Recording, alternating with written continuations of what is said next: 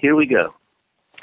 West Hills Friends is a Quaker meeting in Portland, Oregon. You can find more information about our community at westhillsfriends.org. As a Quaker community, we encourage everyone to share from their hearts, especially as it pertains to God's leading in their lives.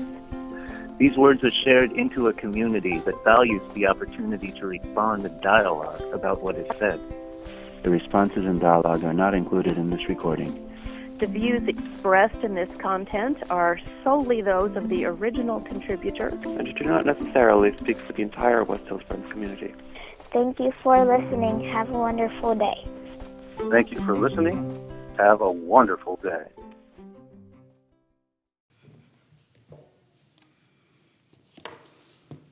Good morning. A few weeks ago, my granddaughter and I went to our favorite Chinese buffet for lunch. When we pulled up to the restaurant, there was a disheveled man standing out front, and as I got out of the car, he shouted at me that he needed a hot plate of food. So I told him to come in and I would buy his lunch. We walked into the restaurant, and the host asked, 3 for lunch? I said, no, there's 2 of us and 1 of him. And the host said, oh, 3 at the table, only 2 eating. And I said, no, 2 sitting and eating at one table and 1 sitting and eating at another table.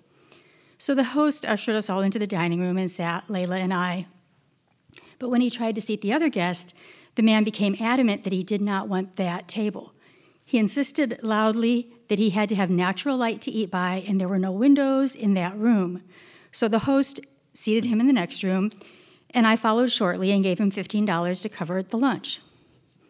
Layla and I went up to the buffet to fix our plates, and the man came up to me and started talking to me, and I responded politely, but hurriedly filled my plate and went back to our table. We'd been eating for a few minutes when suddenly a server came rushing into the room, and a few steps behind her was the man chasing her down and berating her because the pot his tea was in was dented and rusty and looked like someone had used it for target practice. He went on and on for several minutes about hospitality and standing up for yourself. He told her that in her country, people practiced hospitality, but that as soon as she had come to America, she had started treating people poorly. Layla and I tried to look as inconspicuous as possible. We were mortified that we had brought him into the restaurant. When he left the room, we just looked at each other, stunned. Then suddenly, he popped back around the corner to explain the situation to us and repeat the conversation to us. He proceeded to explain the whole situation at length and in detail, repeatedly assuring us that he had not been rude, he had, but that he needed to advocate for himself. We nodded and listened, and he eventually left. At this point, I went and found the waitress and apologized and tipped her $5. I went to refill my plate and heard his voice and saw that he had buttonholed another member of the staff and was explaining the entire situation to her. I returned to Layla, and we were bemoaning how my good intentions seemed to have gone awry when he again appeared around the corner, this time to tell us his life story, including the $200,000 inheritance he'd received from his father, jobs he'd had, trips he'd taken, and the upgrades on all of the expensive cars he had owned. Much to our relief, he finally left the table.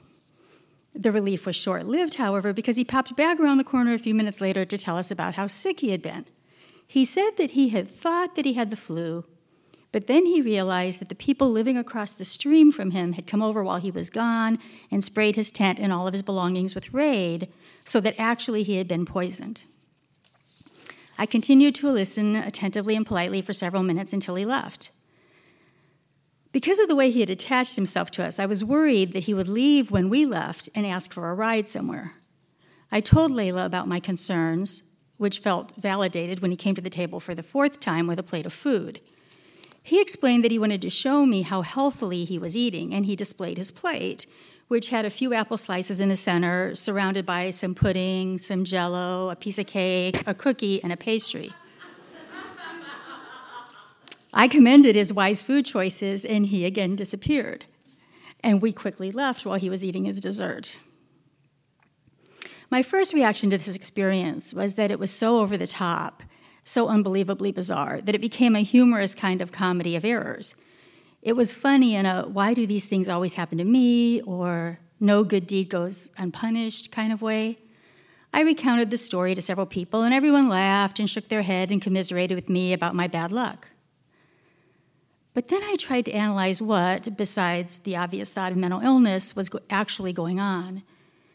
And I started to think that maybe the man had felt inferior or diminished because I had bought his lunch, and that he had been trying to make himself feel superior by berating the waitress and boasting about his past. Perhaps he was trying to bolster his ego.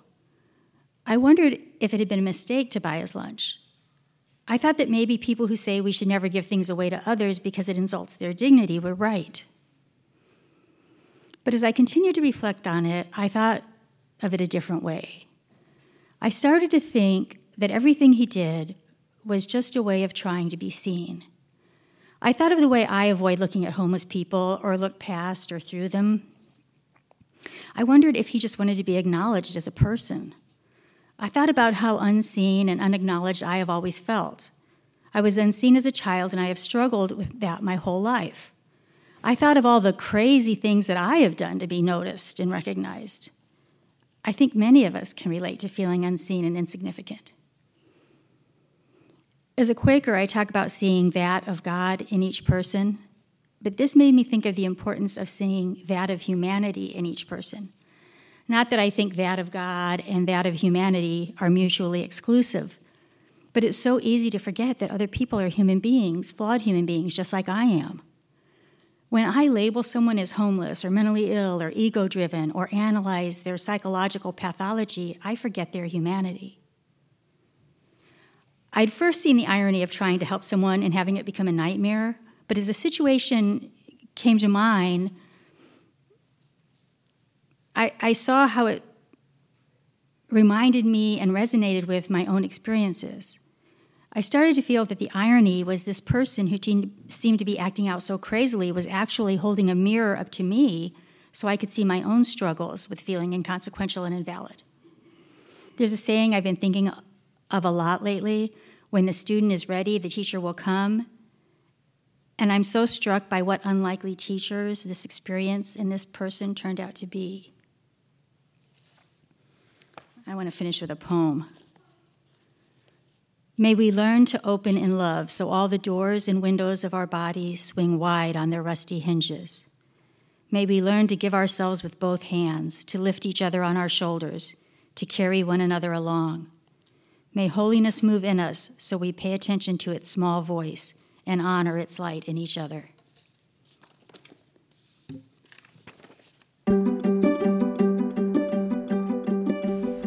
Hey, thanks for listening to our podcast.